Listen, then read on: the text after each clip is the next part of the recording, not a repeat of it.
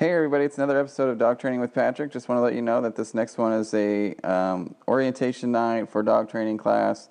It's going to be, the next 5 weeks will be with the dog. Tonight was without the dog, although someone did show up with the dog, which is okay as well. We had a good experience, good talk, and no Q&A this time. People didn't really have any questions. They waited till after I turned the microphone off and was getting ready to leave for all the questions to be asked. But anyway, I hope you guys enjoy this. If you ever have any questions or something that you want to talk about on podcast, please hit me up on Facebook at Patrick Furlan Dog Training, and we can work something out. So, all right. Well, I hope you enjoy it, and take care of yourself. It is Wednesday, and keep looking forward to that weekend. It's almost here. All right. Talk to you later. Bye.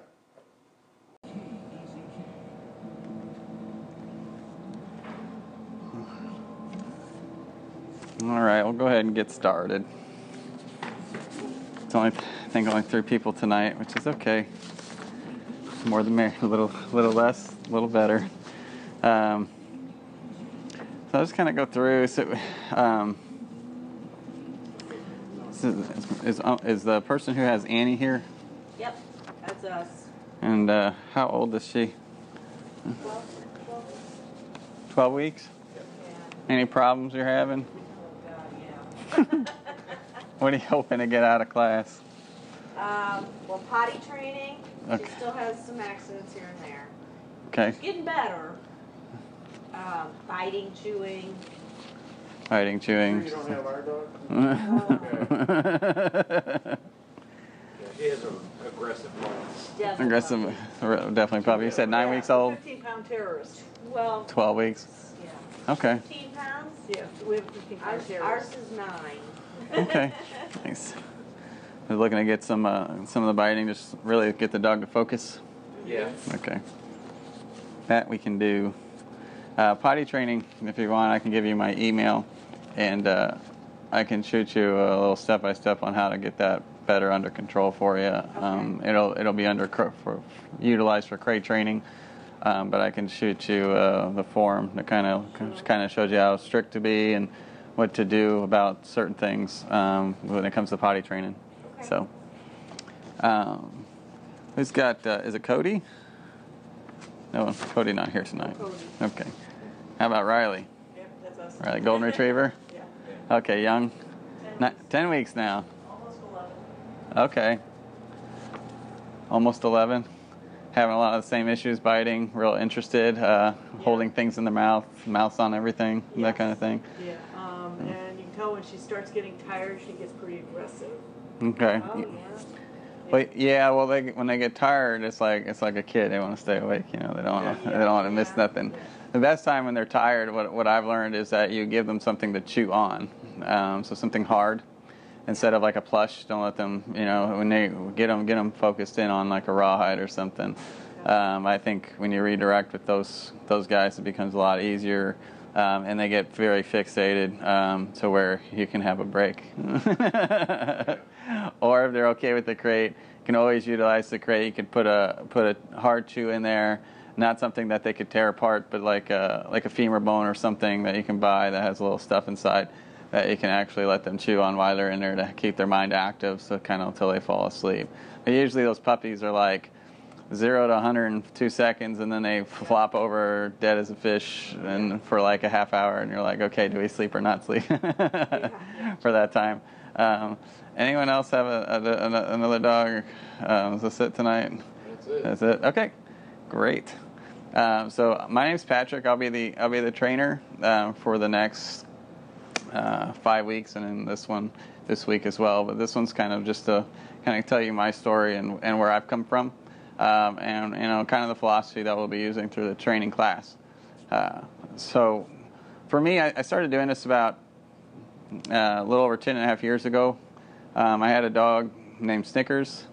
I got him straight out of college. Actually, I moved out. The dog I wanted was a German Shepherd, so I went and got him. And I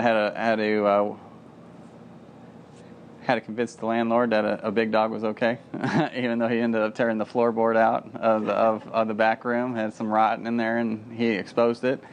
But that whole first year when I got him, all I wanted to do was make it work. Like I saw Canine Cop, and I was like, man, I really want this dog to be the best dog in the world, and I really want to have a bond with an animal. I always felt like I could trust the dog more than I could trust people. I didn't feel like the dog really wanted anything out of me other than food, water, that kind of thing. And in return, I would get unconditional type love, something that maybe I felt like I was missing or I never lived up to growing up.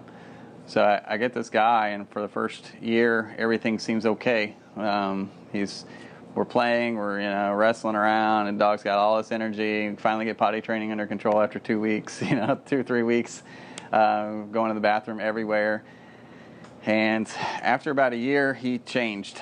He became what I felt was a sudden very aggressive.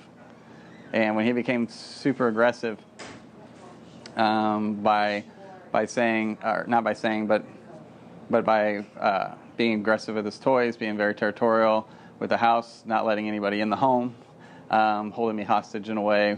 So one of the big things for me was when I came into the kitchen one night to get something to drink, he was in there eating his food. Little beknownst to me, I didn't realize he was aggressive with his food yet because I always fed him and then went to bed. He was in the middle of eating when I came in, so I came in there and I opened the fridge, and the first thing that I realized when I opened the fridge, he decided to attack me. And so all I heard was a growl, and then he charged me with food in his mouth going all over the place. I threw the trash can at him, and then after that our lives pretty much changed. I realized I had a real problem. The other times I was bit were my foot moved too close while he was chewing his bone. I tried to take him outside, and all he did was try and go after other people or other things, or his prey drive was just through the roof. So I realized I had a problem. If I ever wanted to start a family and have him around a child, other than me, if it was just me, I'd be all right. I'd be like, I'll just deal with the aggression, and he's just a certain way. I'll just let him be this certain way, and that kind of thing, and we'll move on. But I was so young in my life. I think I was like 23 when I first got him.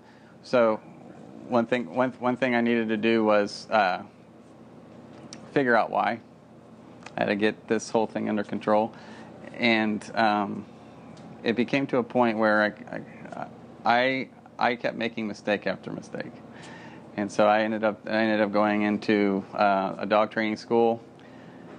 Didn't really learn a whole lot. I learned how to do basic obedience. So by the end of the school, and me learning everything, I could have my dog sit and stay at distance and lie down at distance and all that kind of stuff. And he walked right with me on the leash. But I never really fully understood where he was coming from. He was still aggressive and possessive with toys. All the little tricks and everything that they told you to do in school really didn't work very well. Potty training, they did the crate training. That thing worked well. But the small little things worked okay. But when it came to actual behavior in the dog and trying to figure out why he did certain things the way he did and why he was still aggressive, why our relationship wasn't changing. He would still do things for me, but at the end of the day, it was just a common mistake in language. At the end of the day, it was just communication barrier. So I just started doing a lot of reading. Every book I could find on the subject, I did a lot of reading, did a lot of practice. So he ended up being this guinea pig that I have. That he got every little different thing was tried on him, and at the time, very confusing. Not a good experience with everything being confusing for him. For me, it was just like every method was very contradicting to the other method. It seemed like whatever method I would try, it didn't really give me the results I wanted, nor did I believe in it as much. And so for me, what I figured out was any method you choose to do works. If you want to be dominating, it works. If you want to be friendly and loose, it works. If you want to be anything other than just completely, removed, works. So if you want the dog to stay the way they are, just completely remove yourself altogether. If you want the dog to change, than being consistent in the abilities that you have to change the dog. And as long as you're consistent, whatever that consistency may look like, if you hit the dog, you hit the dog. If you decide to do nothing but positive reinforcement, use positive reinforcement. Well, whoever you are as a person, as long as it is consistent, it ends up working well for the dog. I'm not saying it's the best way, especially if you're dominating or that is the best way.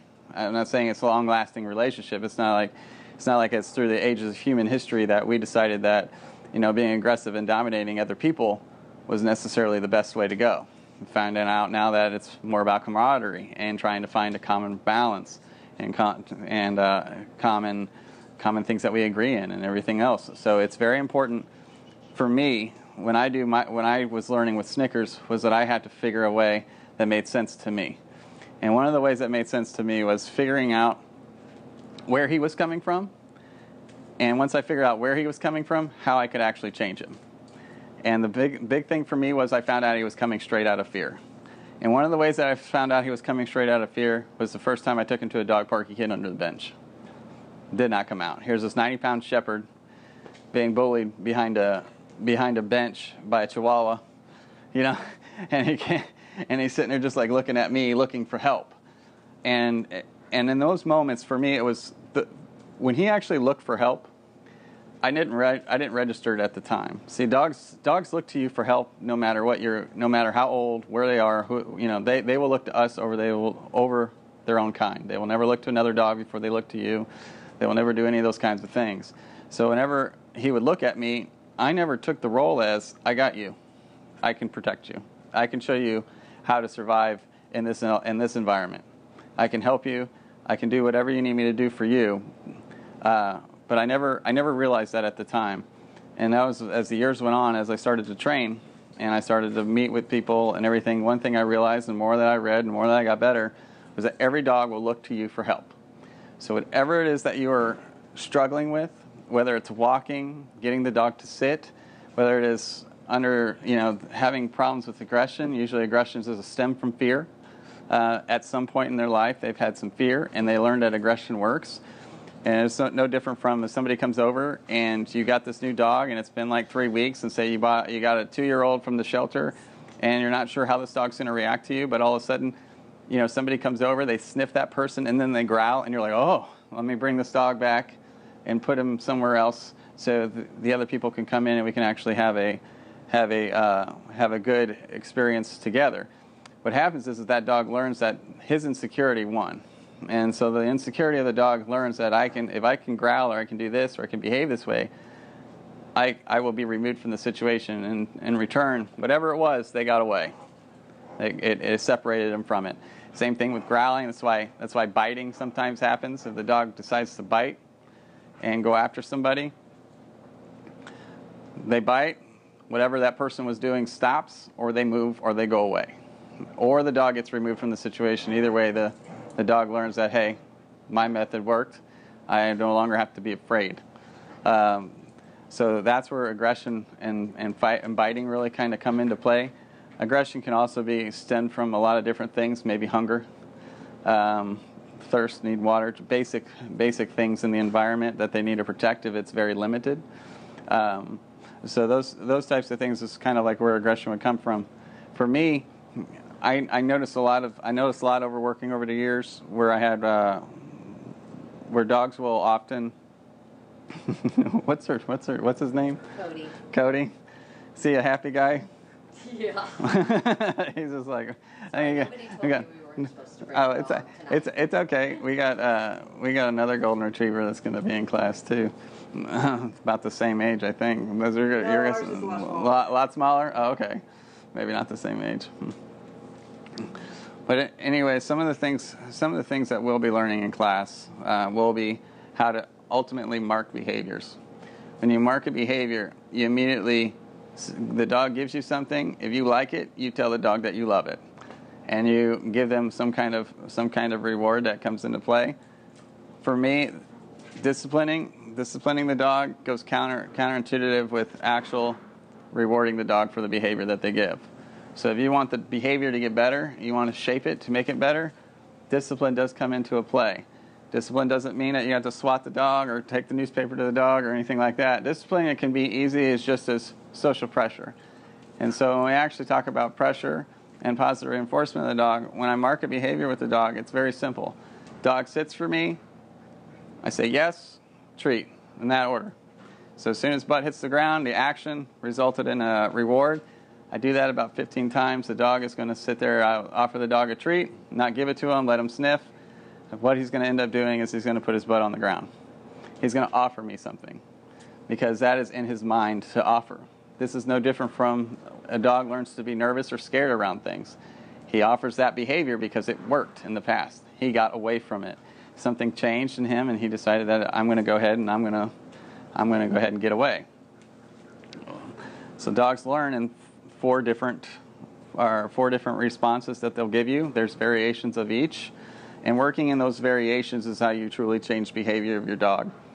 One thing is that they'll just accept what's happening with them.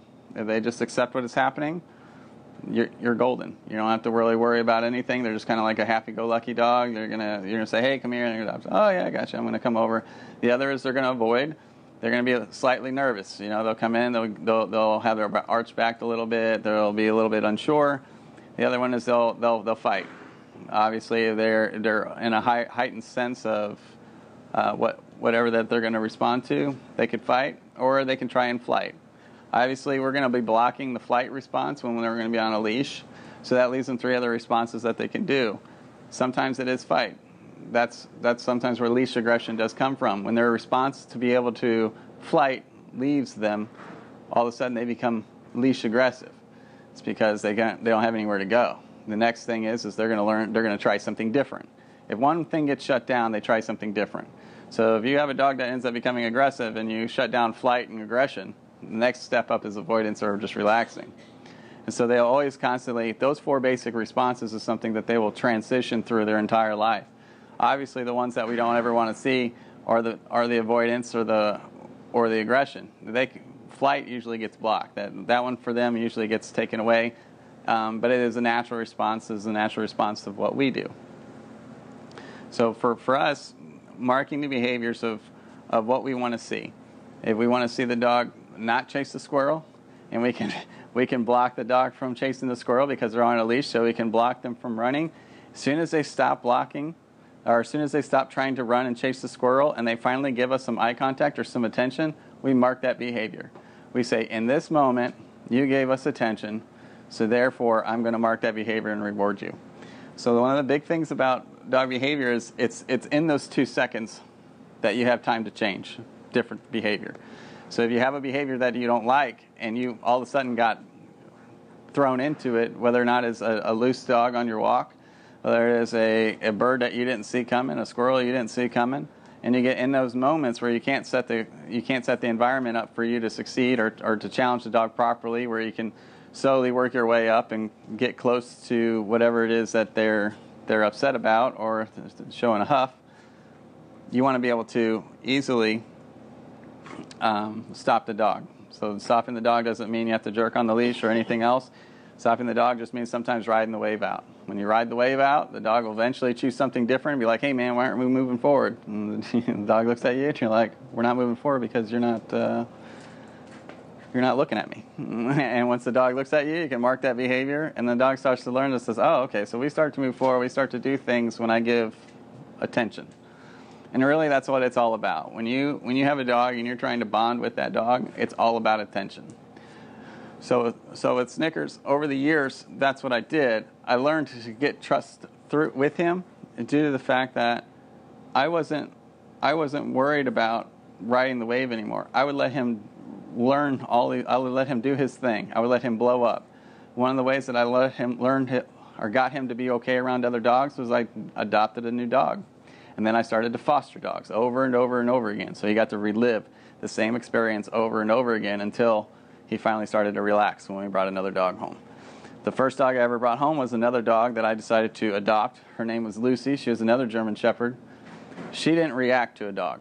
So a dog could bark at her and everything else, and she would not react. She was probably the best dog I've ever had socially.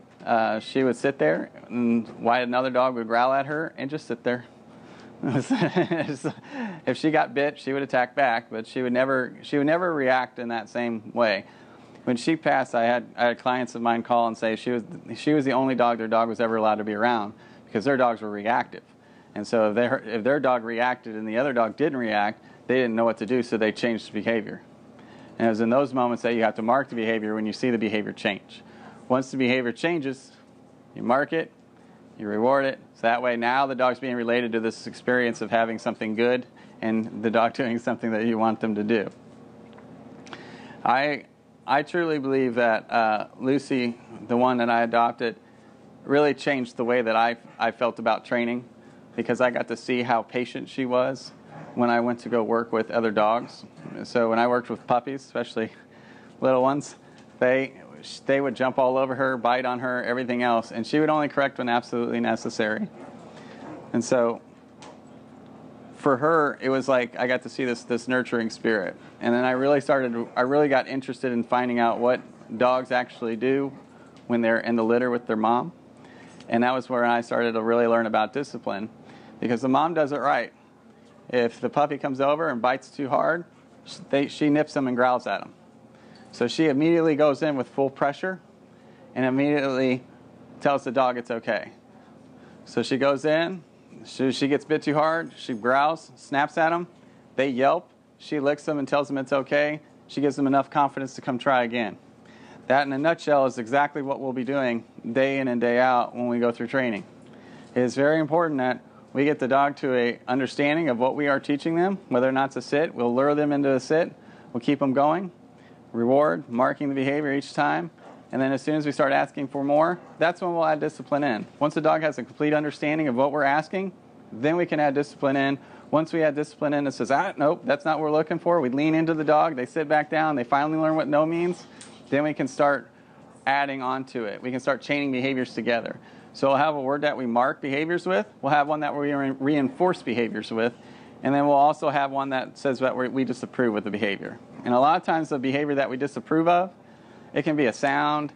It can be just a firm no. But the sounds have to change. The level of the sound has to be changed. One has to be more sharp than others.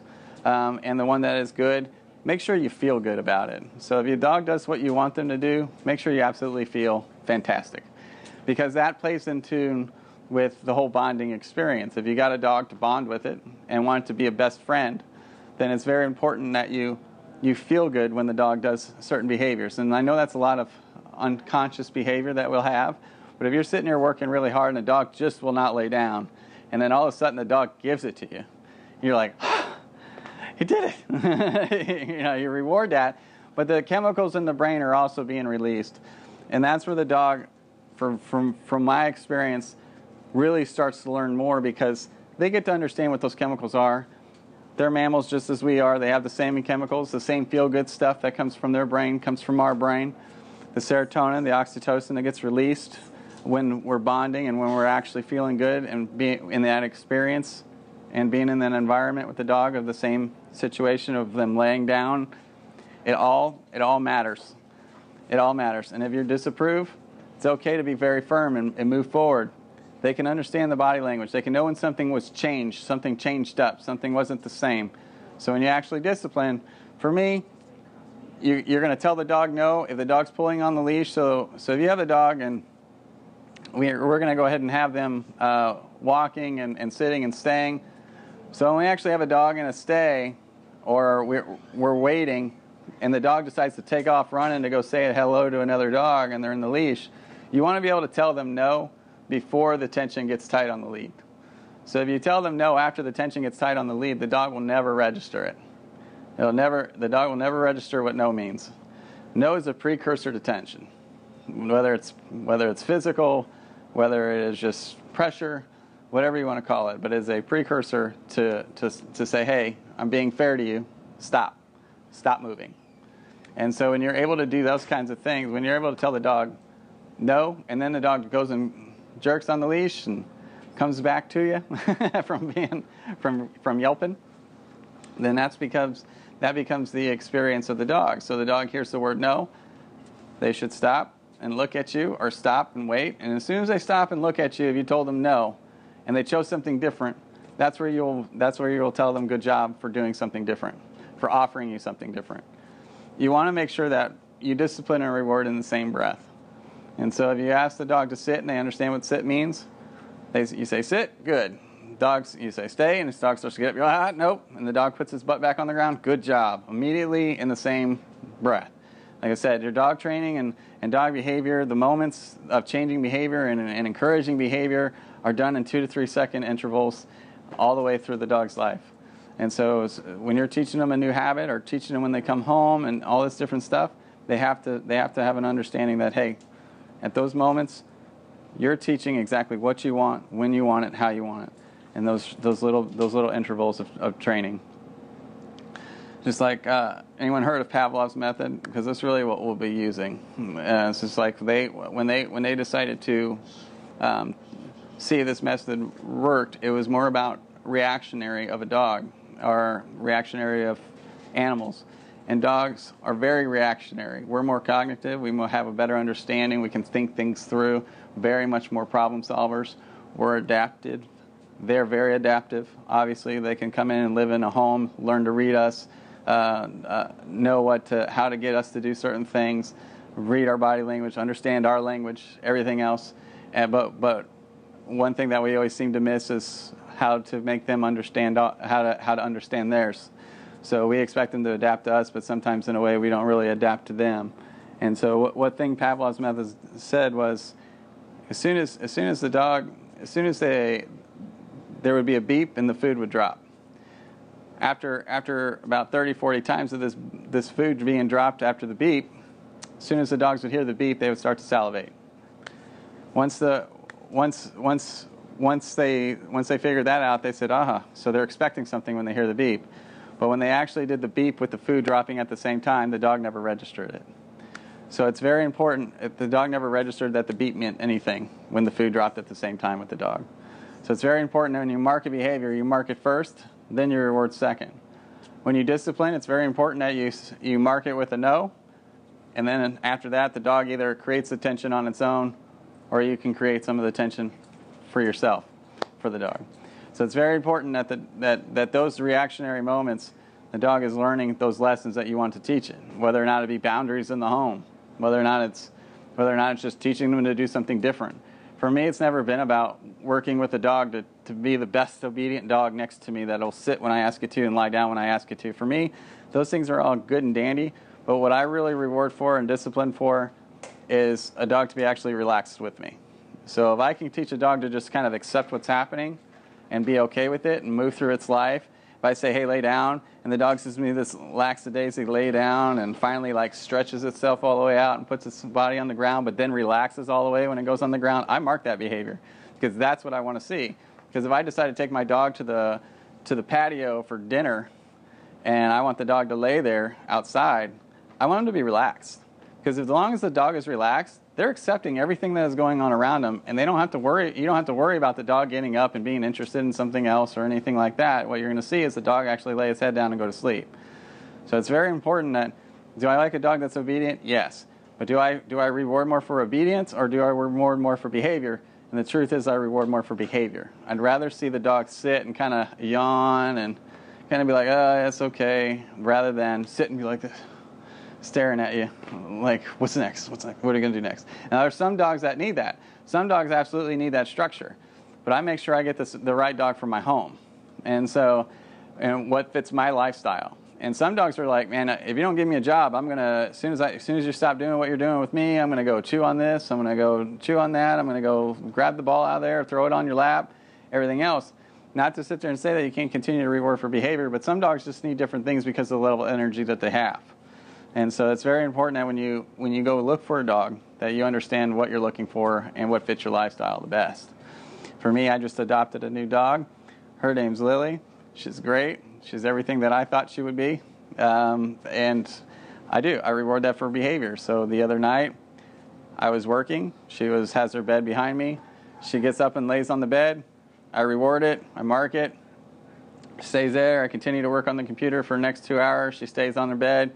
I constantly go back and reinforce the behavior with food. And she stayed there for the entire 2 hours. I didn't have to really worry about her or nothing. As soon as I get up and leave, I say, okay, let's go. And she gets up and she goes. And this is only after 2 days of having her. So it's like, so when you start to reward every aspect of the dog's life, from the moment they walk into the house to the moment you go to bed at night, they start to go, this is the new routine. And you have that set structure of 2 weeks. I always say it's like the 2-week rule. When you bring a dog home into your home, the sister says, teach your dog exactly what you want it to do then. Because if you wait the 2 weeks, they are learning everything about you. They're learning everything, how to get what they need. They're going to try different things, and if it works, they're going to use it and exploit it. But if you go in with a vision of how you want your dog to be, and you reward and mark those certain behaviors, and you're very conscious of when they give you those, then you're going to have a dog that you absolutely bond with quickly. Because for me, every time that she did something wrong, I had a leash left on her. I decided to let her kind of roam free of the house. If she went somewhere, I would step on the leash and say, I'm not going that way, or I'd say no, and then I'd step on the leash. She would stop and look at me. As soon as she stopped and looked at me, after I stepped on the leash, she would stop and continue to go a little bit. But after she stopped and she looked at me, it's like, good job. And then she would come back over to me, and I would reward her.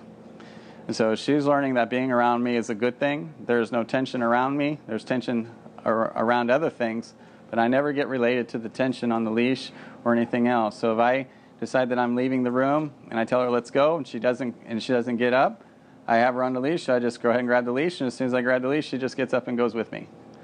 So she's learning that when I communicate directly to her, she's learning to associate those sounds, whether or not they're commands. You can call them whatever you like, but I'm just lackadaisical, like, let's go. And then I just take her and I go. So I always give her the command first, followed by, there is no other option. We are going. It is not going to be sitting there where we're like, I'm asking you if you want to do it. No, I'm telling you this is what we're going to do, and we're going to go do it. And so the dog begins to understand, well, if he says to come inside, it's time to come inside. If he decides that I'm going to lay here, I'm going to ultimately end up laying there. It's not going to be a bad experience because I'm going to get food. But at the end of the day, I'm going to have the experience of having the dog, giving that dog that specific job of being my companion, and him or her doing exactly what I need her to do, and me feel good about it. So if I can sit there and reward the dog's getting something from me in return for the service, and I'm getting something in return as well. I'm able to work. I'm able to be in the presence of the dog. I'm able to pet the dog, love the dog, have that experience, and then and the same time the dog is getting rewarded with food. Little does the dog know is that I cut the ration of food because when I cut the ration of food, I disperse that food throughout the day. So it stays in my food bag that I just hook onto my pants. And then throughout the day, if I give her 3 cups for a total day, 1 cup's in my pouch, and she only got 1 for breakfast, 1 for dinner. So that way, she's always a little bit hungry, and she's always in the mood to try and work. So what I end up actually doing is I end up transitioning to 1 meal a day. So her big meal will be at the end of the night, and she's had a little bit of food throughout the day. So by the time the end of the night comes, she feels like she's really poured it on and had a good day. Now, and in response to all that as well, is I'm very, very in tune of making sure I give the dog what they need. So if they need exercise, and make sure I give it. If it's walking, the foster parents that had my dog that I have now said that leash walking was one of the hardest things that they just couldn't get under control. And I was able to get it under control in less than a day. It wasn't even a day. It was probably 2 walks. Maybe that was probably like 45 minutes, and she was walking great on the leash. And so it's very important that, like I said, you're able to get that structure, reward it in the right times, discipline it in the right times, and make sure that you have a clear understanding of what vision you want for that dog. What does that friendship look like to you? And also being fair to the energy level of the dog. So like Snickers, he had high drive, high energy through most of his life. He wasn't until he was 10 years old that he finally settled down. 9 years old, you can get away with not walking him once or twice a week. But that was 3 miles a day, every single day, backpack on with his bottle of water in it, him carrying his portable water bowl with it every day, 3 miles a day. Didn't matter if it was heat index, didn't matter, nothing. Heat index, we just waited till 8 o'clock, 9 o'clock at night to go out and do the 3-mile walk. Got his water halfway through. That was his job. He carried his own water, and that was what he needed. If he didn't get that, we rollerbladed. If we, you know, it was always something. But I made sure that I took care of that portion of him because he needed it. He wasn't a canine. He wasn't in search and rescue. He didn't do that 9 hours a day. So for me to get the energy level down for him to where he was able to be conscious of what I was trying to teach him at home for his mental part of his exercise, it needed to happen where I was able to drain him so he would actually listen instead of go, oh, yeah, I got you, I'm going to do this behavior, I'm going to do that. But if I had somebody come over him from being aggressive or trying to charge it was just like I would be tugging on the leash till I was blue in the face. But if he didn't have the energy level, he would settle much sooner, and I would be able to mark the behavior to where he would relax. And so someone would come over and be like, nope. And he would stop and he'd actually look at me. As soon as that 1 second look that I got, I would mark it. And I would have hot dog or something tasty. And so it leads me to you guys. When you guys actually bring your dogs in next week, you're already here. So that's okay. But when you actually bring your dogs next week, make sure that you have something to carry your treats in. But make sure that you understand that the environment that the dog is going to be in is going to be very heightened. Okay? So there's going to be a lot of distractions initially. Eventually the dogs will be able to work pretty well together throughout the entire class. But the very first class, they're going to be very much jumping around, wanting to see everything, investigate the environment, which is completely natural. They're gonna, they want to get every sniff down. They want to make sure that they can get, they want to go see everybody, all that good stuff. It's very natural. So for you to have a kind of treat or some kind of food that will break their concentration on that. So like I said, so make sure they come in hungry. Make sure that you have something that's more of a higher value treat than their just regular kibble, something that they really zero in on. Sometimes it's a hot dog, sometimes it's pieces of chicken, whatever it is. I would say higher level potency when you're out of the home. In the home, for me, working with my new dog, what I use in the home is kibble. When I go outside of the home, I use hot dog because it changes. What's the motivation? Outside squirrels and rabbits. You got to challenge that. So if you want to, unless you're just going to wait, and as soon as she stops going after the squirrel, you see her come back. She'll come back to me. And she'll walk right by me and go the other way. So it's like if you don't have anything of value when you're outside, you got to gain that trust. You got to gain that value to say, hey, I am still valuable out here as much as I am inside. But outside, it's like everything's going a million miles a minute. And then one of the big things is that they're following whatever their nose tells them to follow. As soon as they find something and they zero in on it with their nose, then they become visual on it. Once they become visual on it, they're already listening to it. So it becomes, you become non-existent at that moment because they are whatever their nose is going after. And that's why we have the dogs that we call runners, things like that, because there's not, their high value treat and the reward is to chase. That is their reward. So you have to become more valuable than that reward to counteract it. So eventually the dog will learn that, hey, I can't go after these kinds of things, but even though I can't go after these kinds of things, I still get to mimic the response of when someone says my name, I stop and I look, I still get the reward.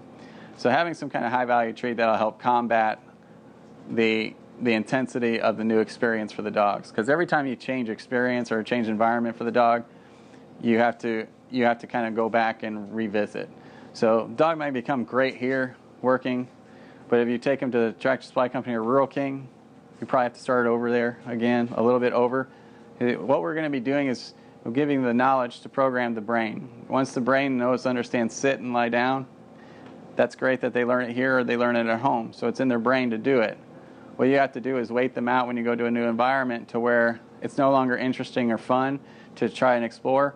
But then you can say, okay, well, I'll start to lure you in position here, and maybe I'll do that 3 or 4 times in a brand new environment, and then the dog's like, oh, okay, now I do it in this environment as well. So the more environments that you challenge the dog in after they learn it in one, the more that they will be proficient in every other environment. So if you teach a dog in a low-level environment at home, teach them all the way. So you can sit there and you can walk, you sit down, Dog lies down. You can walk through the kitchen, walk to the bedroom. The dog stays there. And then you release the dog, and the dog comes and gets the reward. And if you aren't giving any type of body language to that dog except for verbal commands, the dog understands that command very well.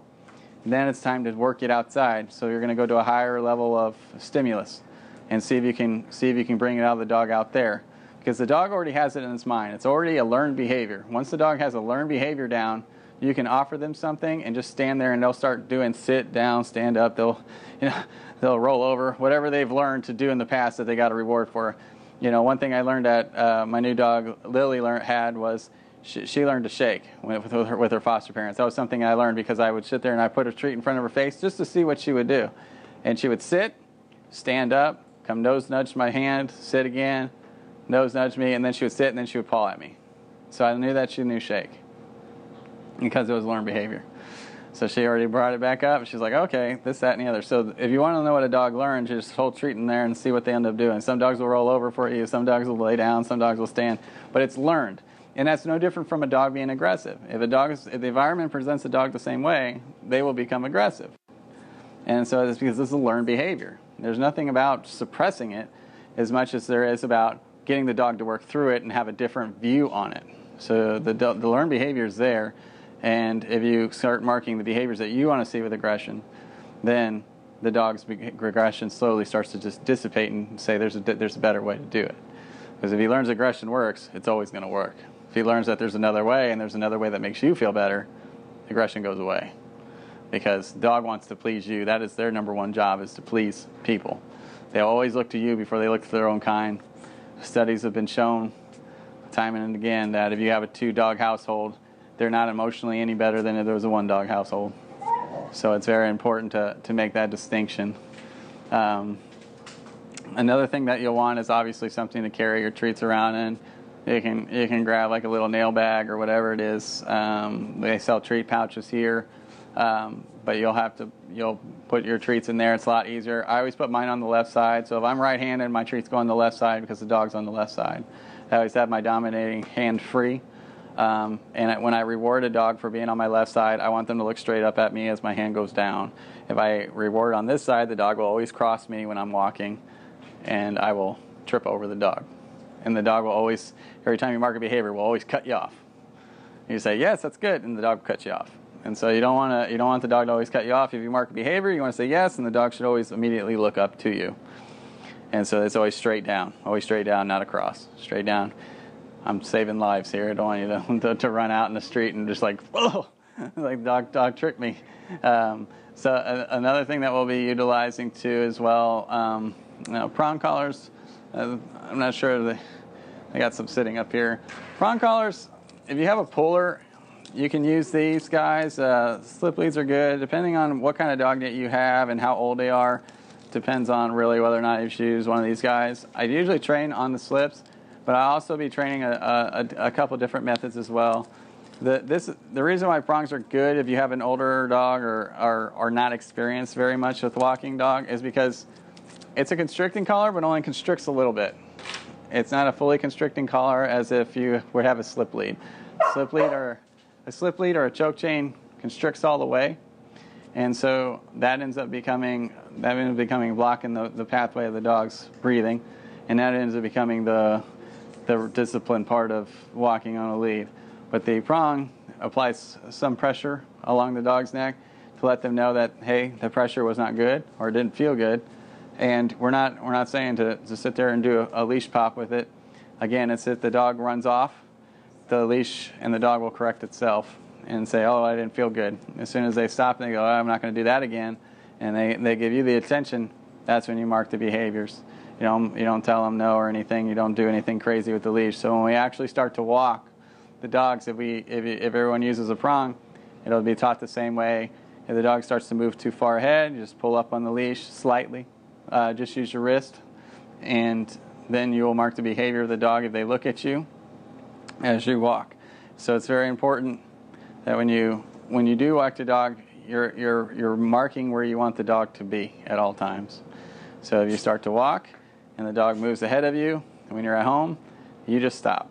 Just say, we're not gonna walk any further, but if the dog can stay in position with you, You can continuously reward that behavior and mark where you want the dog to be. That the dog has clear understanding of where you want them.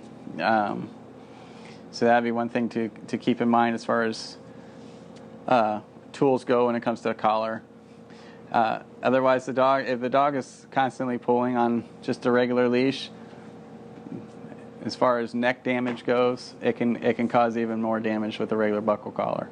If you do a prong, that you're looking at maybe 1 or 2 corrections. The pressure is very light and limited when it comes to use of a prong. Another fun thing that we'll be having, another thing that we'll actually be learning, we'll be doing the loose leash walking, we'll be doing the down, we'll be doing the stay, we'll be doing the sit, we'll be doing the stay, we'll be doing place command, leave it. If we can get into it, which would be great, it's not going to be a big class, if we can get into it, we'll start working some sits at distance and some downs at distance. But to do that, the dogs have to have a clear understanding. To me, a sit is a sit when you don't have to give any other body language. A lot of times we'll sit there and I'll go see clients and they'll sit there and say, yeah, my dog knows sit. And so I'll go and I'll tell the dog to sit, just standing there straight, blank face to everything. I'll be like, sit. And the dog gives no reaction, and I'll ask the owners to tell me how they have the dog sit. And they lean into the dog and the dog will sit. The dog's actually not registering what sit means at that moment. He's registering that I need to give into pressure. And that's what pressure is. So a dog will learn to avoid pressure with sit. So anytime that you utilize pressure to get a command, all you're saying to the dog is trying to relieve the pressure and what is coming at them. So that if you lean over the dog will sit. If you ask the dog to lay down, you can put your hand on the dog or make the dog carry some weight and they'll lie down. It's not actually getting the dog to understand clear direction of what sit means. And that's why it's so important that when you lure the dog into position, the butt hitting the floor is followed by a mark and then the reward. So for me, it's always the dog's butt hits the floor. It's marked with yes, treat. In that order, you always give it a second. You always want to make sure that you have a good second before you actually initiate that reward. We'll also be learning the dog's name or the focus cue, which is a lot of fun because that's where really the most of the vocabulary that you'll do. That's actually what we'll be doing next week. We'll be doing the focus. So that way we can ask the dog to do something. It's very important that we ask the dog to do something other than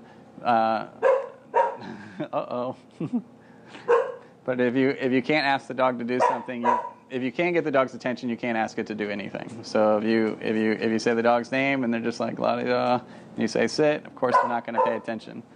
Same thing when we ask them to stay. If we don't have their attention, as soon as they look behind them and you're in front, as soon as they turn back around, they're getting up. There's no attention span there. So it's very important that we learn that vocabulary, and the dog learns that vocabulary as well, and we do that through the focus command. So all vocabulary will be learned through the focus command. They'll learn what no means. They'll learn what yes means. They'll learn what the good reinforcer means. And the reason why we have a good reinforcer, or we say good job, that's a good girl or a good boy, is because we're saying that's great, keep doing what you're doing, but the exercise is not over. And that's what allows us to chain behaviors together. So if I'm sitting here working and I know my dog knows sit, down, stay, I'm going to continue to work those behaviors until I feel the exercise is over. So if I ask the dog to sit and I tell him to stay, and then I ask the dog to come, dog comes, then I ask the dog to sit again, then I might mark the end of the completion of the behavior. I'll say yes, and the behavior's over, and then you can have some free time. So we start to learn to chain behaviors together, but it is all done through the very basic foundation command of focus. Your focus is the foundation through the entire obedience course. And if you can at least get your dog's focus, then you've 90% of the way of teaching your dog to do anything that you want it to do. Because if you have their attention, you can tell them no. They can learn your body language, and you can be like, nope, we're not going in that room. Let's go. And then they'll follow you on out. So that's important to teaching the boundaries for the dog. We'll also be doing coming when called, and we'll do some tricks at the end. So one of the fun things that we'll have through this course is that for me anyway, I had lost Snickers, my first dog, and he wasn't coming with me to training anyway over the last couple of years because of his hip dysplasia and he was not doing very well. So I decided to let him go.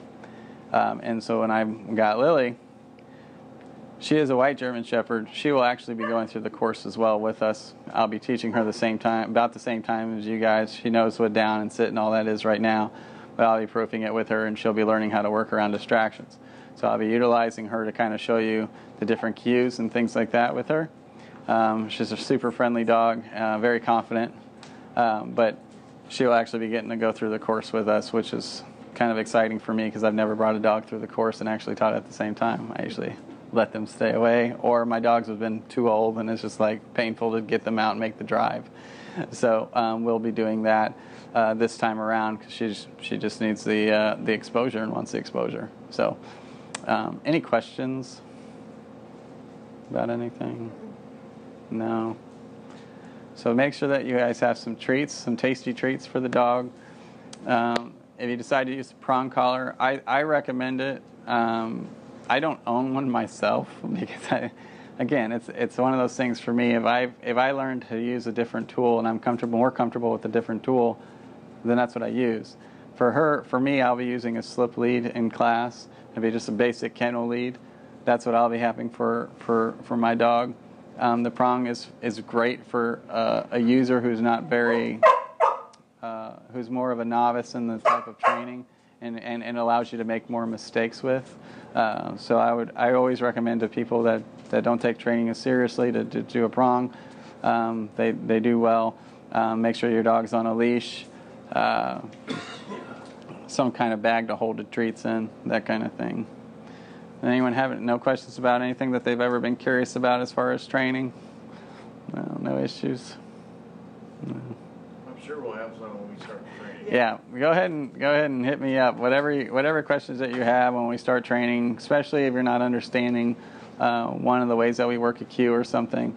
But the main goal out of training is that you guys take a foundation, and you take that foundation, whether or not it's the language that you take from it, but more so it's the cause and effect type stuff that I want you to take back with you to teach your dog to have just a great life with you, to where you can mold and shape the behaviors that you want to see at home. It's not just about the down and stay. That stuff's practice.